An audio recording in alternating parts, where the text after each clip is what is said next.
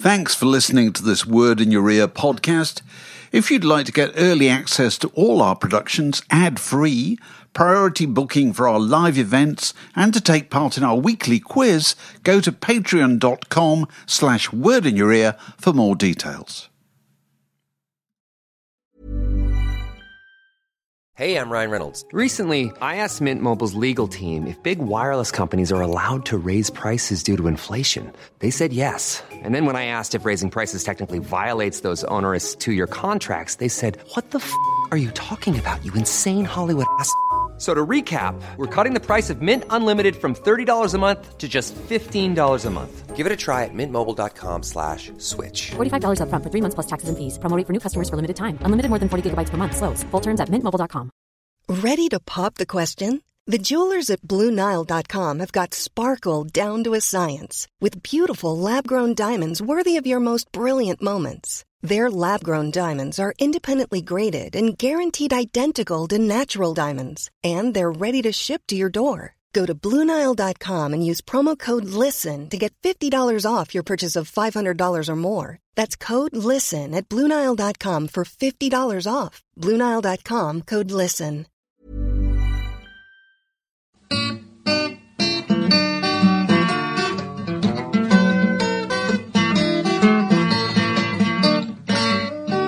You're listening to a podcast from The Word.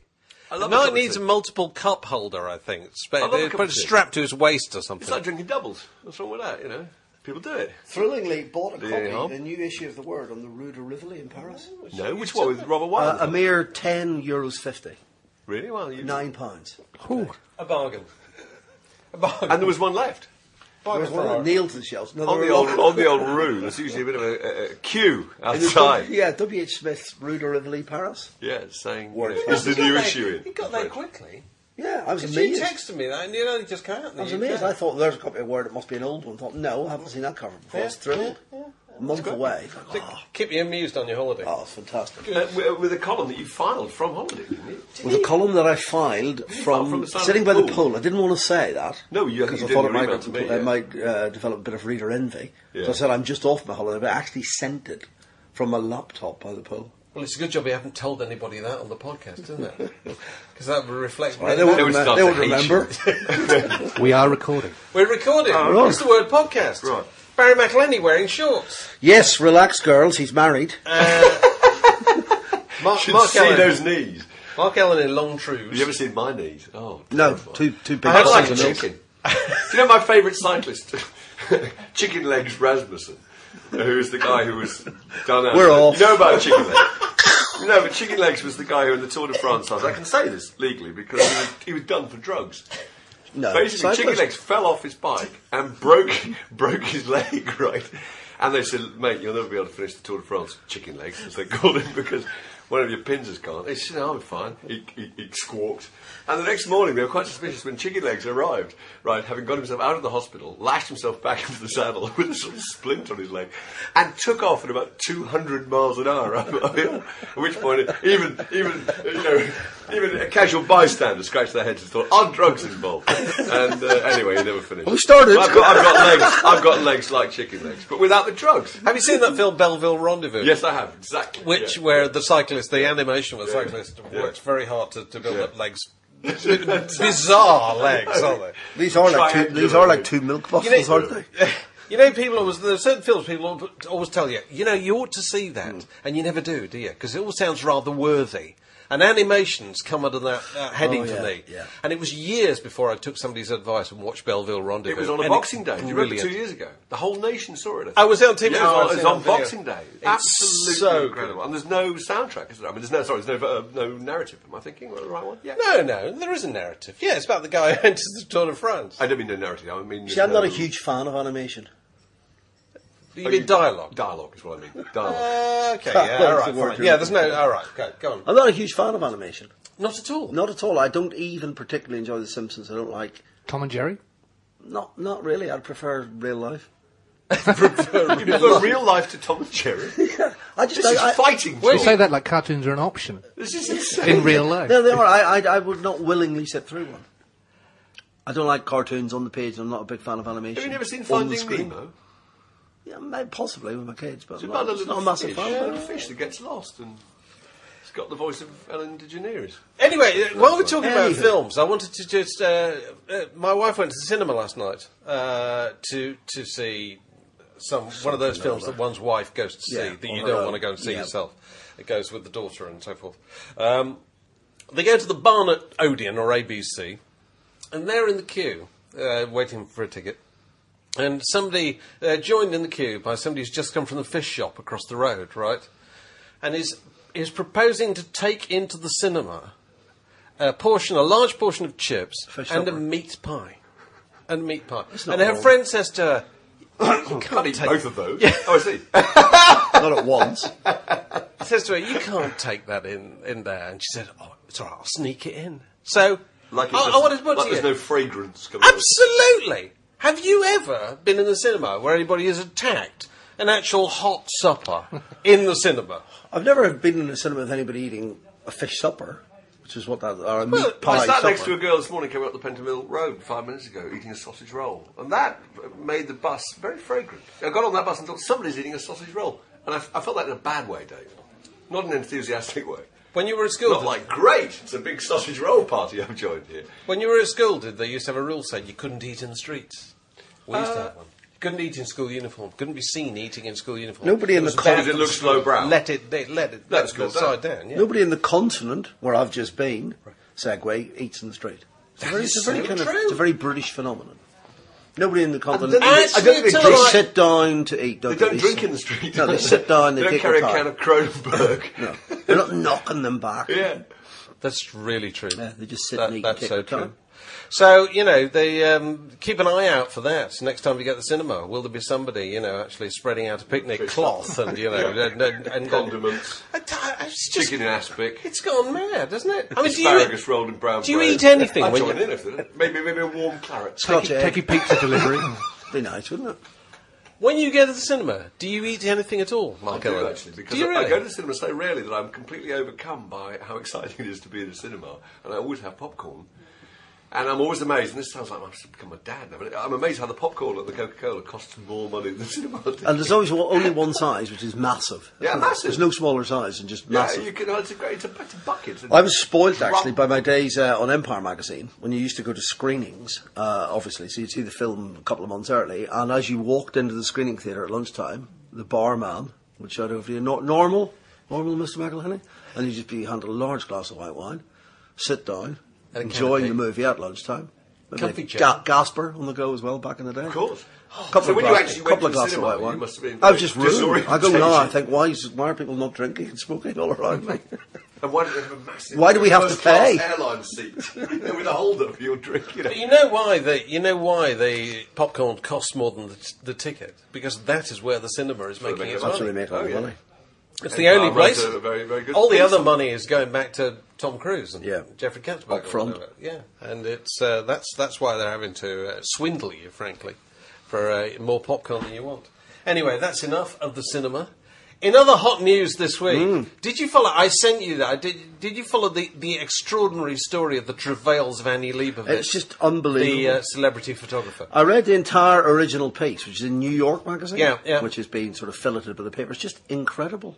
Has around 3 to 4 weeks, by the sound of it, to essentially pay off a $15 million loan. Otherwise, her properties and her entire collection This are is going the to be world's most seized. successful, celebrated It's just photographer. extraordinary. The person that they asked for by name to shoot the covers of Vanity Fair and so forth. Taking the picture of every celebrity you've ever heard of.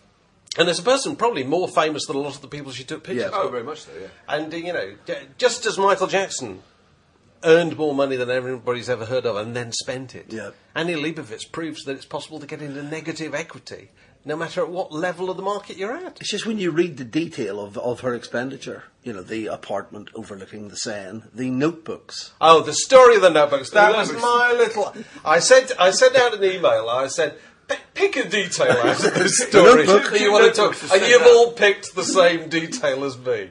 Go on, Barry. She would, whenever her child was born, she wished to record every bowel Food movement. intake and bowel bowel movement. movement. Yeah, in and out. But unlike most people who would just jot this down on a bit of paper, she had to do it on a specially imported stock of Swedish high-grade notepaper. From Ordning and Reader. From Ordning and Reader, which whenever one book ran out, so after the first few nappies had been filled or whatever, she would have to restock at a cost of £800 per notebook because of the cost of the shipping. Well, because she from always Sweden to New York. Did she think that defecation would cease? Which is an endless... When you invest in your first very experienced notebook, you must think I'm going to have to buy several of these. You can't sit and moan about the cost of it. And would have these imported specially. Yeah. Shipping Didn't you fly one over? Because obviously, if you live in the world of Annie Leibovitz, where you're taking the picture of Tom Cruise hanging off the Empire State Building, for Calvin Klein or whatever, and money is just no object. Yeah. If you want something, you just get it sent, don't you? Yeah. And if bike it round. Bike it round, even if it's from Mumbai, you get it biked round on a plane. How do you get things there in a rush? You effectively have them personally couriered at the cost of $800 to have a notebook sent from Sweden in order to record. There was quite a sweet bit as well in which her mother was dying, and her mother as a child had listened to the sound of the North Jersey shore or whatever. So as her mother was dying, she then rented a beach house on the same shore so that her mother at night could hear the same surf. But again, it's just the amount of money. It's just... Yeah, I mean, the amount of money that must cost just to do that. Bought a house for herself and Susan Sontag overlooking the Seine. It's just endless. I had so many thoughts about that piece because I'd read that piece already. And I've got two particular takes on it. One is a professional one, which I know Barry and Dave will also sympathise with. It's working with photographers. Yeah. And if any of the photographers who I've worked with are listening, I don't mean in any way disparaging. We've had our arguments about it. But to those who are not photographers who are listening, the big problem in controlling photographers' expenditure is that it has to be seen to be in parallel with their creativity, if that makes any sense. Now, somebody who is producing not terribly challenging or evolutionary work has no right to suddenly say, I need to print up 300 work prints for this thing. Because this is the thing, I mean, I'm sure we've all seen all her, fantastic pieces. She did a great picture of Whoopi Goldberg in the bath with milk. Lovely detail in the article. She said she's well off enough to have assistants to go out and buy enough milk to fill a bath and warm it. Because Whoopi Goldberg's not going into a bath with cold milk. You wouldn't want to spend that day. Absolutely right, And the Demi Moore picture, pregnant. I mean, these are amazing, absolutely classic pictures that even if you didn't know she'd taken that picture, me reminding you of it now, you'd go, of course I know that picture, the pregnant woman on the cover of Vanity Fair. So, obviously, when she's still making waves and when her work is still kind of moving forward, it's very hard to know when you step in and say, sweetheart, you do not need to print up 500 work prints. I mean, this whole thing about being a perfectionist, which comes up in that article all the way through, is absolutely fascinating. And, of course, it's true of all the great photographers. Because all the great photographers feel, I have to get the right print. There's a bit where she is sent out to take a picture of a classic Coca-Cola bottle. Do you remember? Yeah. And in the article, she takes 500 Polaroids, and even then doesn't feel she's got the great shot. Now, didn't Graydon Carter at one point try to intervene? Said in the piece he got in touch with the printer and said because the guy who'd printed up the prints had sent a bill for $50,000 on one shoot. Well, yeah, just for prints to look at. Yeah, Carter got back to him and said, "In future, we will pay for no more than 10,000." The guy said, "Well, try telling her that." Yeah. There's another way round this, I think. I did an interview with Anton Corbijn, who I'm sure the listeners will be very familiar with his work. He did all the great YouTube covers and the Tall Dutchman. I interviewed him for Word just a couple of days ago, actually, and he was talking about one of the most valuable things in photography. He thinks is having no time. Having no time at all. Yeah. And I remember a shoot that he did with Clint Eastwood. In fact, we're going to run a picture of it in the next edition to illustrate this point he's making. And he tried to get to photograph Eastwood for years, and understandably wasn't allowed anywhere near him. Why? What was in it for Clint Eastwood? Eventually, he understood how good Anton's stuff was and the value of being in one of his exhibitions or one of his books. And he said to him, "You have 60 seconds to photograph me." When I say 60 seconds, I mean 60. There is somebody standing here counting 60 seconds. And Anton said he'd been in lots of shoots like this and had deliberately put himself in situations like this, photographing Miles Davis, the great picture of Miles Davis' hands, photographing David Bowie when he was in The Elephant Man, and in each of those instances, in those he only got 5 minutes. And this one was 60 seconds. And he said, if you have only 60 seconds. You only have one roll of film in the days when people use film, so you've actually only got 24 exposures or whatever, and it reduces the possibilities. And he says the most difficult thing is when you're shooting for a record company, the record company says, hey, look, Iron Maiden need a new... Take as long as you need. I tell you what, go to Prague, have a week, and if you have a week, you are just needlessly spending money and investing into something in the idea, the naive belief that spending money and investing will actually make it better. It won't. It will not make it better. Interviewing can be the same. I've had times where I've been told, I've got literally 15 minutes. I had 15 minutes precisely with Harry Potter. Daniel Radcliffe.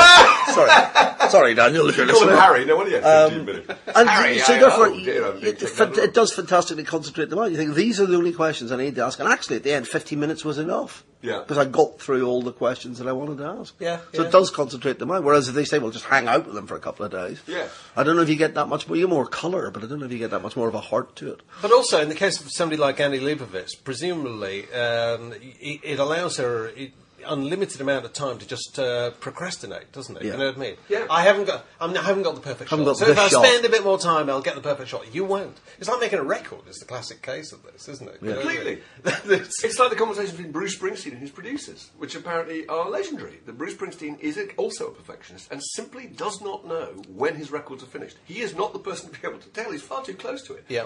And when somebody sits down and plays him the record through 2 speakers, which is all it's going to be, not 17,000 speakers in a studio, and says, this is finished, that's the point when it's finished, because he can't make that decision. Yeah. You just constantly want to go in and tinker with it, get under the bonnet. But nowadays, artists, and particularly successful artists, are obsessed with the idea of control. And it's seen as a good thing to have control. Oh, it's probably not. There's a terrific example of this Fraser and I were talking about the other day. Somebody's posted on the Word website. The great Jim Dickinson, the Memphis producer who died last week, somebody's posted a YouTube interview with him where he talks about he produced and mixed Big Star Third. Is it Third? Yeah. It is. And he said the only way this record got finished and mixed was I refused to let Alex Chilton anywhere near the mixing process. He said it wouldn't. He's never forgiven me, but it wouldn't have got done had he been there. I allowed Chris Bell, who was also in the group, to be there because he was fine. He could have sufficient distance on it. Alex Chilton was completely incapable of doing that. Yeah. And I think the same thing applies absolutely everywhere. You know. Oh, yeah. My Jeff son Beck last night goes to see the latest Quentin Tarantino film, which of course is rubbish. Rubbish. And one of the reasons it's rubbish is 4 times as long as all the earlier ones he made when, he was under the gun. And somebody told him, that's your budget and you've got to finish on that day. The spelling of that film really annoys me. Every time I see it, I just want to correct it. I want to sub it. Glorious. You don't get the joke, man. Bastards. Oh, right, okay. Yeah. So I've got one more point I want to make about this. It's about rich people, right? Oh. Now, we know all about I've only met 2 or 3 rich people in my life. Mark, you've met loads of rich people. No, I mean, got to know rich people. I mean, I've met loads of people because loads of people. I mean, actually got to know the way their minds work. And my feeling is, if you inherit a load of money, if you're born with a load of money, then all your life, what you're trying to do is kind of hang on to it and not make it diminish too quickly. Usually what happens is it reduces, because people who are born with money have no idea how to make money. They were simply handed money. And what they usually do, as far as I can see, is just watch it very gradually leak away. Well, their lives just downsize, and that's fine, right? That's the kind of I'm talking about aristocratic, landed gentry. Sure. People who make money clearly have every idea how to make money because they started with very little and finished up with multi-million funds. Now, in my experience, those guys have to constantly invest. What they can't do, and this is true of, it's true of the Rolling Stones, that old cliche about the Rolling Stones. Why do the Rolling Stones keep going? Well, one of the reasons they keep going is they each have 5 houses. And if you are Keith Richards or Mick Jagger, in your own mind, Mick Jagger is a concept that has 5 countries, which he does actually. He's got a chateau in France, he's got a place in New York, he's got 5 houses. He doesn't want to wake up tomorrow and be a guy with only 4 houses. Yeah. Because You've got to keep even going. though it sounds fantastically superficial, it means in his own head that the concept of Mick Jagger is downsizing. It's reducing. And so Annie Leibovitz making that kind of money, and you can see that the gravy train is never going to be derailed because the creativity is there, the people are not managing to control their expenditure because they don't dare try and control their expenditure because they don't dare lose Annie Leibovitz to another magazine. I totally understand all these things. And there are parallels in the music industry. The band that's having the hits, nobody gets and intervenes, do they? No. Now, why mend it if it's not broken? There's that bit where Cy Newhouse says to Graydon Carter, don't nickel and dime. Don't nickel and dime. Over $250,000 within the contract. Don't nickel and dime. I know. But my experience with these guys is they've always got to have projects. They've always got to have a house that's being developed there. They've got to have a studio they bought over there. They've got to have a business. Well, that was her downfall, wasn't it? Yes, so what happens is, in order to feel that they are expanding, they have to be constantly investing. And to be constantly investing, they're constantly overreaching and overextending. And making more and more precarious their own economic position. And what's happened? That's so easy for us to sit here and say, isn't it? Well, Leibovitz, if you're listening, what you should have done. No, but what they do, she's then built this thing up into a great big mushroom. And this is so true of so many business people, isn't it? Mm. And at one point, something will snap, and something starts to under the House of Cards, and the House of Cards starts to come down, and it's just I've seen this happen. No, but do you remember years ago I interviewed Eric Clapton? This was not long after the tragic death of his son, and he'd gone off the rails. He told me he'd gone off the rails, and he'd had his first nearly a stand-up fight with Roger Forrester, who's been a manager for years. Yeah. And the reason he had the fight was that Eric Clapton went and bought a very expensive house in London. And then, like a week later, saw a very expensive house in Surrey or something and bought that as well. Roger Forrester said, just to make himself feel right, just to cheer himself up. You can't do that. It doesn't matter who you are. You know what I mean? You are out of control.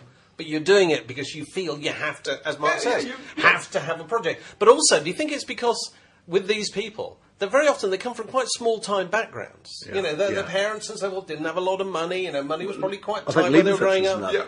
Eric Clapton like this, all these, Keith Richards, they're all from this kind of background. And so when you suddenly have an absolutely massive fortune, you sort of want to keep adding to it, don't you? It's the fear of it going away as well. Yeah. And also just obvious, visible expenditure. I've interviewed Rod Stewart about 3 or 4 times, and Rod Stewart is a completely working class guy. I mean, I was either going to be a footballer or he was going to be a rock star. But both of those were means of getting out of a very, very modest background and getting into something different. And I can remember him complaining to me about buying his mum presents, and he'd say, I said, I was the old mum, what she wanted for her birthday. She said, a bottle of perfume, a bottle of Charlie. And Charlie at the time was very down market. Yeah, Rod could probably get that. I see. A bottle of Charlie, yeah. But it was a very down market brand, and he wouldn't buy it for her because it wasn't expensive enough. So what he actually bought her was, at one point he bought her a Bentley, which she never drove or didn't know how to drive and didn't want. At another point he bought her a fur coat. I mean, I know these are absolutely unbelievable cliches. This is in the 1970s we're talking about here. But, the idea that you say to your mum, what you want, a little bottle of perfume, you buy her a fur coat, and think that a fur coat's going, that's really what I wanted. Great. I mean, in every way, it's wrong, isn't it? Yeah. Apart from for one person, which is Rod Stewart, which it gives him a chance to express his fondness for his mum and also remind everybody of his enormous wealth by buying a fur coat. Yeah. And if you take that thinking and add it to the general mindset of your Annie Leibovitz, you start to understand how it happened. Now, another thing I wanted to talk about, which actually relates to this zone. Believe it or not, I'm loving the bottle of Charlie. Pint. You can get a pint of Charlie. Pint of Furnace Charlie, please.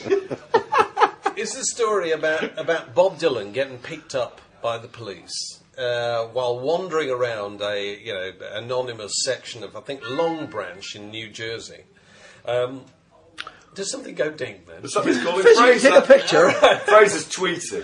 I'm really glad we don't have one of those web cameras here that Giles Smith was talking about. And it was picked up by a young police officer. Yep, he didn't recognise him. She didn't recognise him. 24 years old. Had to take him to the station and take him back to his hotel. Yeah, and verify that it was indeed Bob Dylan. So this story, this little anecdote, throws up loads of questions, doesn't it? Which ones? Well, there was 2 things that struck me about it. One was that, obviously because she was 24 years old, she didn't recognise him.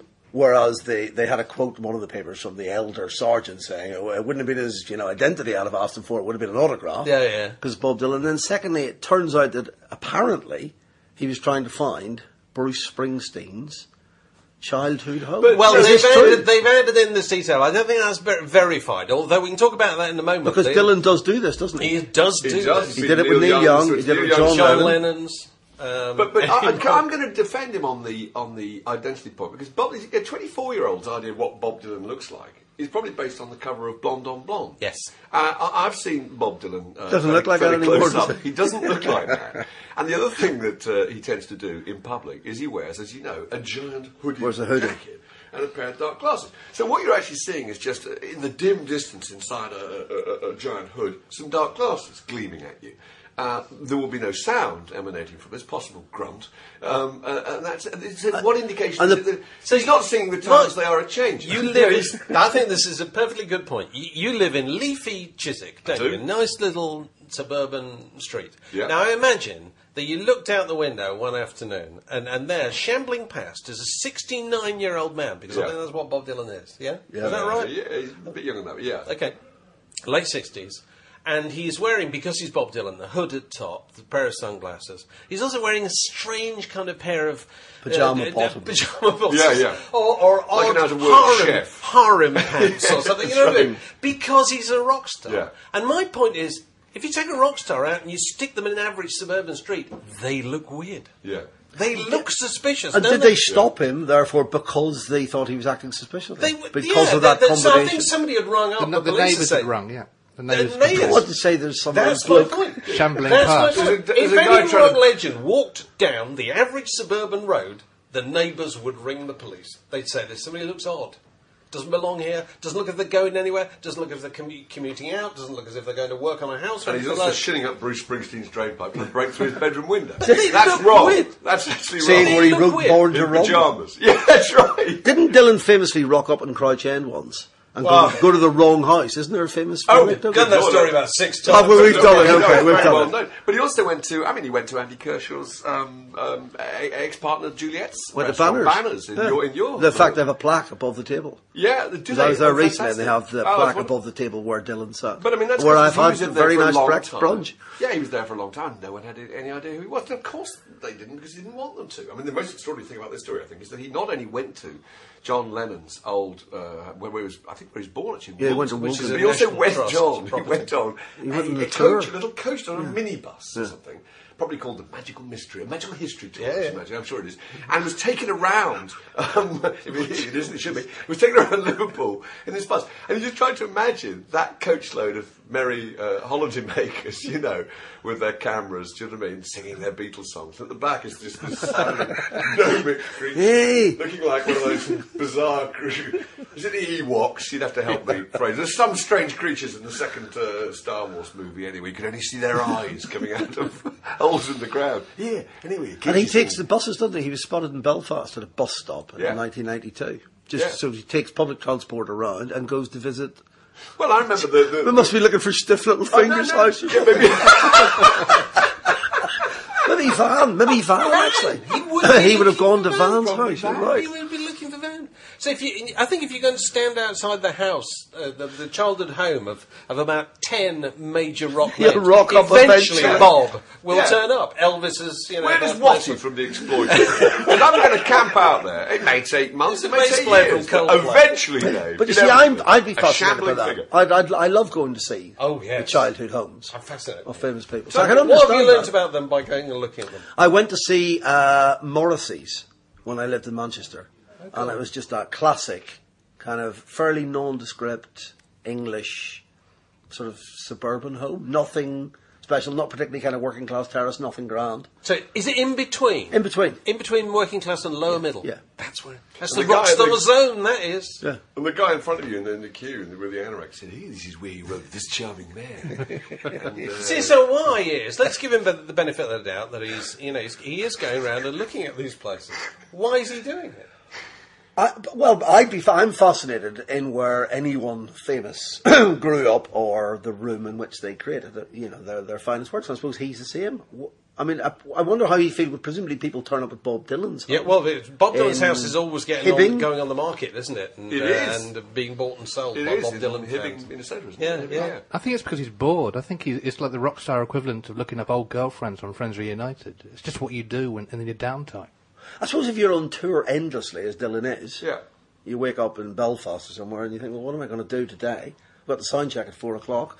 I'll go and try and find Ali McMordy's childhood home, Jake Burns' bedroom. Do you think also he's got strange hobbies, isn't he? I mean, he is absolutely unfathomable human being, isn't he? I mean, he's just got something. There was a brilliant interview with Bill Flanagan. On the Dylan website. I've read the whole of it. It's fantastic, and you can't believe how. It's very hard to tally that sometimes with the same guy who's on stage. This, again, rather gnomic and completely unforthcoming individual who will go through entire sets, never saying anything. But what he talked about and the degree of intellectual intensity that he talked about, it was so thrilling, I thought. You know, his understanding of music and knowledge of literature and art. And, you know, he's just got an enormous intellect. And also a series of quite peculiar hobbies, spot welding being one of them. So the same guy that goes into tour, welding. when he comes off tour, and this is absolutely established by everybody, including his sons, have said so. When they go home, you know this. He welds. Gets an old belt on. Well, spot. I'm exactly spot welding. He welds. He has a welding equipment, and he makes. There's a thread on the website. He makes. Bob Dylan records. You know, he's got a load of. He's got a big old shed on one on that farm. He lives in one of the southern states, and he's got a load of welding equipment, and he makes artworks. I mean, this is completely. I don't think he actually mends the chassis. He doesn't pop round. But no, you know, if your back end's gone, you know, you ring him and a voice goes, "Oh, I think I might need help." What, man with a van? Yeah. See, the other Time for that differential to be wondering. The other thing about Dylan that strikes me is I don't really know anything about him. He is managed. He shows it. He shows it can be done if you want. So he's reached whatever 68, 69 years old. I don't really know if he's married. I don't know about children. I'm not entirely sure where he lives. I don't know. No. He's managed It's somehow absolutely true. to It's not brilliant. really Well, I reveal interviewed him anything, years which ago. makes him all the more I fascinating. interviewed him years ago, and most of what he said kind of went over my head or whatever. But one thing he said that still resounds for me now is he says, I could just disappear into a crowd. He was clearly, he's very proud of that thing, but he can just disappear. Well, and which is his what's happened. attitude is that most people don't bother trying beyond a certain level of celebrity. He does, you know. Yeah. Of course, the other practical detail of him being stopped by the policeman is how would most people verify their identity when stopped by a policeman, particularly in America? Driving license, credit card, whatever. The speculation on the website is that did he not have any of this with him? Maybe he's like royalty; he doesn't carry any of them. Well, that's Presumably pretty dangerous. Maybe isn't it? somebody else carries them But for it's him. quite unlikely that he does, I think. I mean, if he's on tour, someone looks after. If you're on tour, But he's gone for a walk. He's gone for a walk, but I mean, it's possibly not a very long one. Well, I think it was. You know, I mean, all you have to do is be on stage for 90 minutes a day, and otherwise, someone's looking after you. Maybe somewhere deep down he does just think people will know I'm Bob Dylan. I remember John Baldy, the late John Baldy, who used to edit a wonderful great fanzine Baldini. called The Telegraph. Do you remember The Telegraph? Yeah. It was a Dylan fanzine. And John was obviously completely obsessed with Dylan and went to see him once playing in Bournemouth. And he was walking back from the venue, this is Baldy, and a coach went by, obviously a tour bus, a very substantial tour bus went by. And suddenly the tour bus stopped, and the doors opened at the front, and out came this familiar shambling man again, probably in the pyjama trousers, the $200 trainers, and in a massive hood, and starts walking alongside the bus. And he realises the bus he simply said, I want to walk, and has been put off the bus, and he's going to walk for it, as he did, for about 200 or 300 yards, and then the bus doors magically opened up like a spacecraft He gets back and on. absorbed, and he went up. And Baldy walked alongside him. Did he and stop to managed walk have- alongside Baldy? No, he didn't. No, that would have been good. No, he didn't see John Baldy. I think he probably wouldn't have gone off, actually, if he thought there was somebody there. But John Baldy managed to sidle up alongside him and ask him if he'd ever read The Telegraph. And Dylan said to him, yeah, I have, and it's pretty interesting. From which point, The Telegraph never appeared without the legend, pretty interesting, dash Bob Dylan, after it.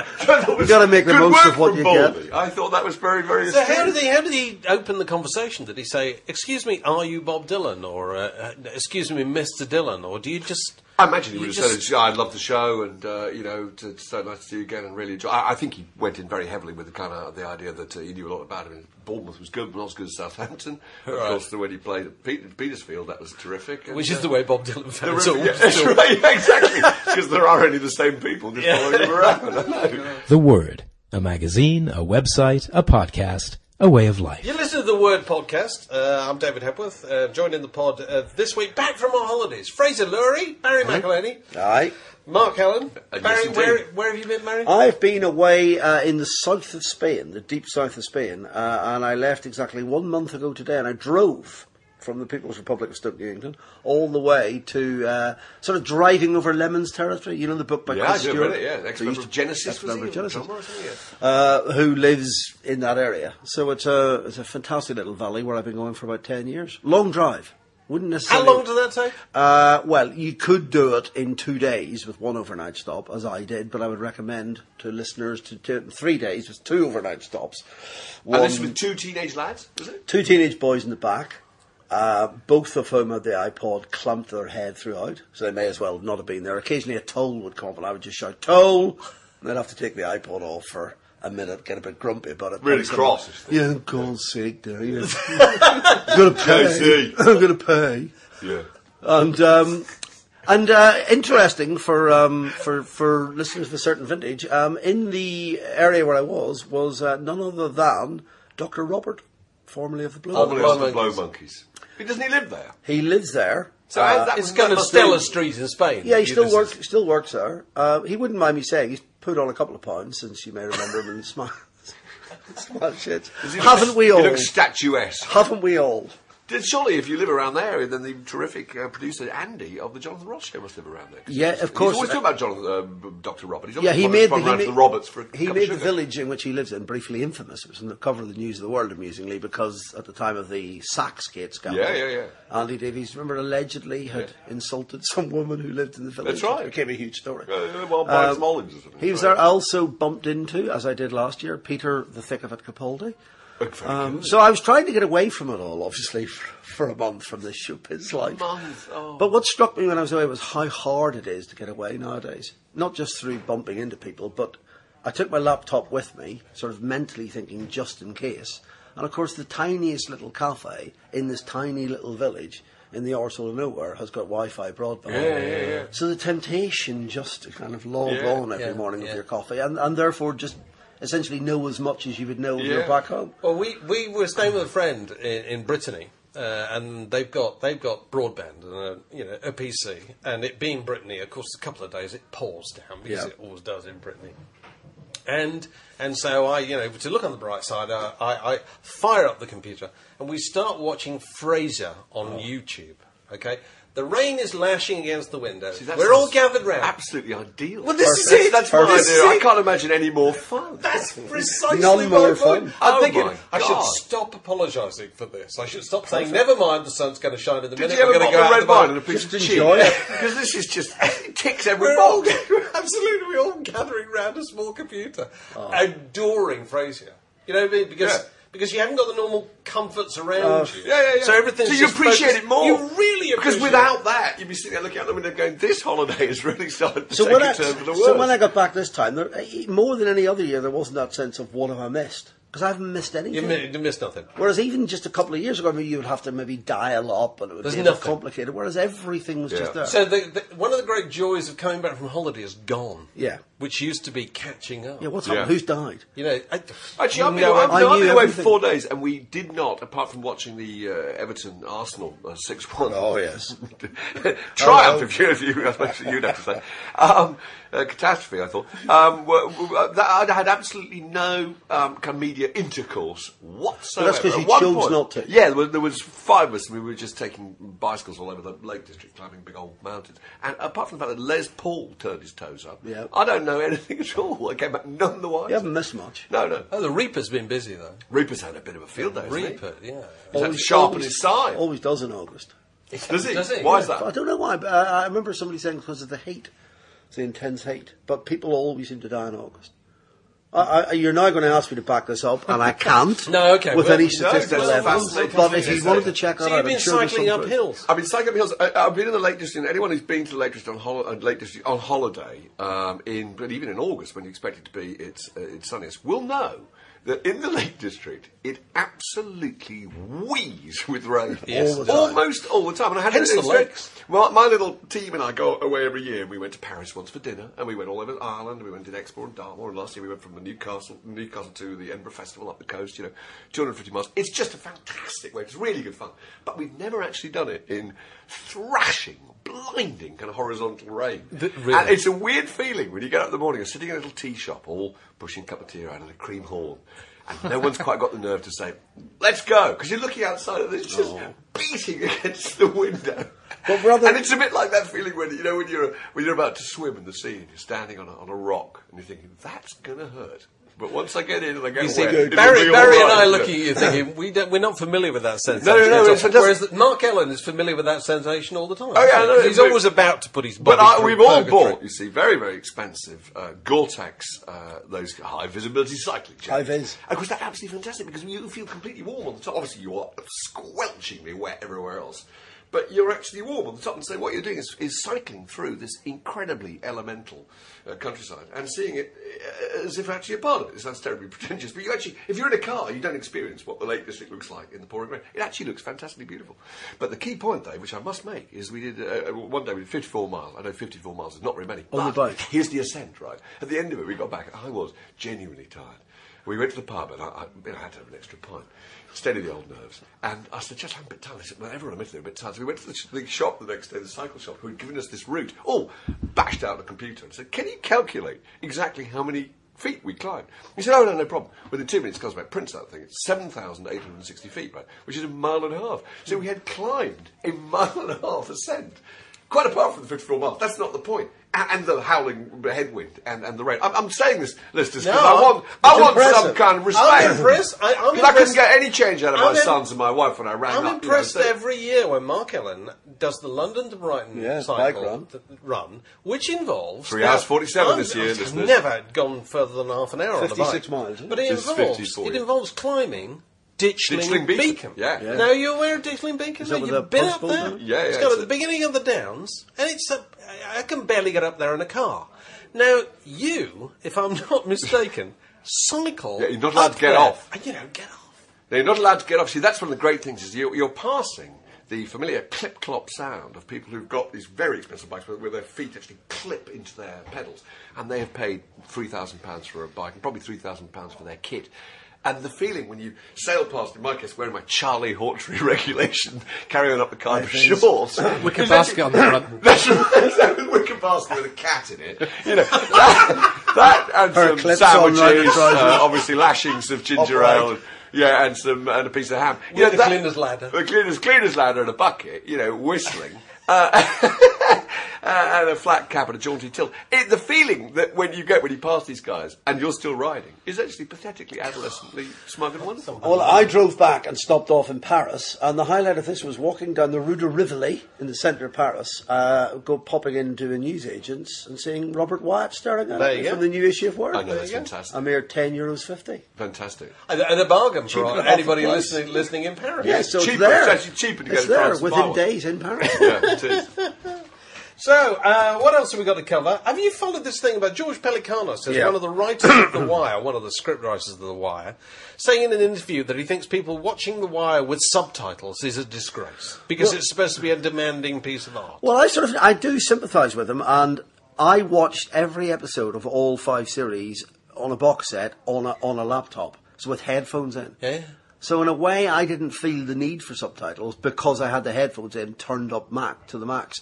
If you're watching it on TV, I'd struggle without subtitles. So I understand why people use it, but I do understand his point. I think it's much better just to have it in the raw in your ear. What about you, Fraser? Do you watch it with... I watched it on a TV without subtitles. Really? The fact that I didn't understand everything didn't matter. It was good that it challenged me in that way, I think. I watched subtitles all the way through. Right, I just couldn't... Did you? From the beginning. I was certainly the first one. I thought I'm not going to be able to understand this. I didn't expect to understand everything, so it kind but of didn't I wanted matter. to follow the plot. I was intrigued because it was hinting at, the thing that I found fascinating about The Wire was all the sort of historical kind of social details of the world that it threw light on. You know what I mean? I felt I wanted to know about that, like I would if I read about it, and I wouldn't have known that if I hadn't if I hadn't followed the subtitles. There was a comment isn't it like a foreign language where I don't know, because as you know, I've still not ever watched an episode of The Wire, but if you... The man and thus I'm feeling a little bit let There's down. probably loads of them, to be fair. The way those things work nowadays, there'll be loads of people who haven't watched it, because I've never watched 24. I'm going to. Yeah, I'm going to do it. It's a big commitment. It is. But isn't it like a foreign language where you pick up the cadence of their speech and presumably eventually you're able to talk fluent Baltimore? I mean, surely you can turn the subtitles off and think, if you've started with that. But there's a huge amount of jargon, because you're not just being introduced to, it's not just, African American, it's not just Baltimore. It's the drug trade in those places, and they spare you none of the slang. Yeah. They don't. It's all shortcuts. It's all. This is the way people. But Dave, talk. you know what a they bottle never of stop Charlie and explain. is, don't you? Sorry. You know what a bottle of But Charlie is. it's way beyond Sorry, I'm gonna that. plug this guy, 'cause I love it. Deep stuff. I read that interview with McNulty, Dominic West, who plays Jimmy McNulty, who said his mother keeps trying to watch it and gives up after 10 minutes. The first episode, she's seen the first 10 minutes about 7 times because she just can't work out what they're saying. Yeah, and he's easier to hear than most people because he's obviously a British actor doing that. No, I thought, frankly, George Pelecanos, this is a bit bloody rich. Telling the British that they should, the British who, of all nations in the world, are the most accepting of American rap music, country music, all those things. We don't require glossaries of terms. Whereas if it goes the other way, they have to recut, Only Fools and Horses with subtitles. Or they have to put subtitles on Train Spotting and films like that. Anything Scottish. We generally speaking, we They put subtitles on The Commitments, didn't they, as well? Did they? Because the Irish film. Yeah. So, we have a go at most things, don't we? We have a crack at it. Yes. Do our best. And we don't whinge, but anyway. So Perhaps it should have been dubbed with British accents. Say again? Perhaps The Wire should have been dubbed with British accents. It's time for the re-up, chaps. I must go and spend a couple How of much G's. is that bottle of Charlie? I'm going to see how many times I can get a bottle of Charlie. Let's go stand in the corner, sell some blue top. They could redo it in Belfast, actually. That'd be funny. The Wire in Belfast. Yeah. Time for the re-up. All right, wee man. Don't you like Astral Weeks? What's that meant to be about? No, so it's not really very good, is it? That's terrible. From Wicklow, He's Welsh. From Wicklow or something. Sorry. That's the week's time. Do you George Harrison? That's the... Do you George Harrison? That's the only excellent one That's I can good. do, actually, that and Peel. So is there anything anybody's learned in the last few weeks that they'd like to share with the massive? Anything to pass on? I read Anthony Beevor's D-Day, which is don't astonishing. spoil it. Don't I won't spoil it. happens at the No, quite. Don't ruin the ending. It is astonishing, and the astonishing detail, which I'll just pass on because this won't spoil anything. It tells you that about the amazing buoyancy of the vice trade is that on the night of D-Day, a brothel was functioning inside a disused landing craft on the D-Day beaches. Excellent. On the beach. Excellent. And you can buy bottles of Charlie. I read, the best book I read on holiday was the Mark Everett book, the guy from Eels. Oh, right, okay. Mr. E, which is just fantastic, which is essentially his autobiography, sort of memoirs of his extraordinary life. Family life. And Andrew Harrison's written about that. It's fantastic. I mean, the family life, which most people know about, of course, is the sister who killed herself, the father he found dead, the mother who dies. But what I didn't know until I read the book was that his cousin was an air hostess on the flight that went into the Pentagon. And with her husband, and couples are never normally allowed to fly together on any airline, and they'd asked for special permission because they were both off and going off the weekend. But see, he just in every sort of chapter, there's just sort of you could argue something incredible happens. Yeah. But she obviously, to some extent, turns into. Was this a kind of energising and optimistic read, though? I mean, what did you get out of it? I thought it was On fantastic. paper, Well, it's an incredible life because of all these things that happened to him. But just and also, I mean, I'm not a huge Eels fan, but there's obviously the element of him sort of making it in the music industry and what happens. But no, it's just an extraordinary life, well told. Have you learned anything, Fraser, in the last couple of weeks? I've learnt that I'm actually descended from farmers in County Wicklow. And that I have Have you been on Who Do You Think You Are? I missed that one. It's that kind of thing that's been prompted me to do a little bit of research. And I've got an ancestor called Lydia Lemon. Oh, I've got all their Related albums. to Lydia Lunch. You do look like you've got a bit of Irish in you, Fraser. That's Yes. Middle name? Monaghan. You two are brothers, effectively. Yeah, you've got that. You've got a So Wicklow does that mean- farmer look about you. Do you feel you're going to go back and visit your The old sod. No, I don't think so. You and Dylan could go around looking for, could, Phil Lynott's birthplace, or where he wrote the immortal Sarah. Didn't they both write a song called Sarah? They did. There's a little Sarah, connection about that. There it is. Have you learnt anything, Mark? I don't think I have. No, Oh, sorry. a normal week at the Alan Norman's learned absolutely nothing in life. Oh, right. Stumbling through, blind. This podcast was brought to you by The Word. Details at wordmagazine.co.uk.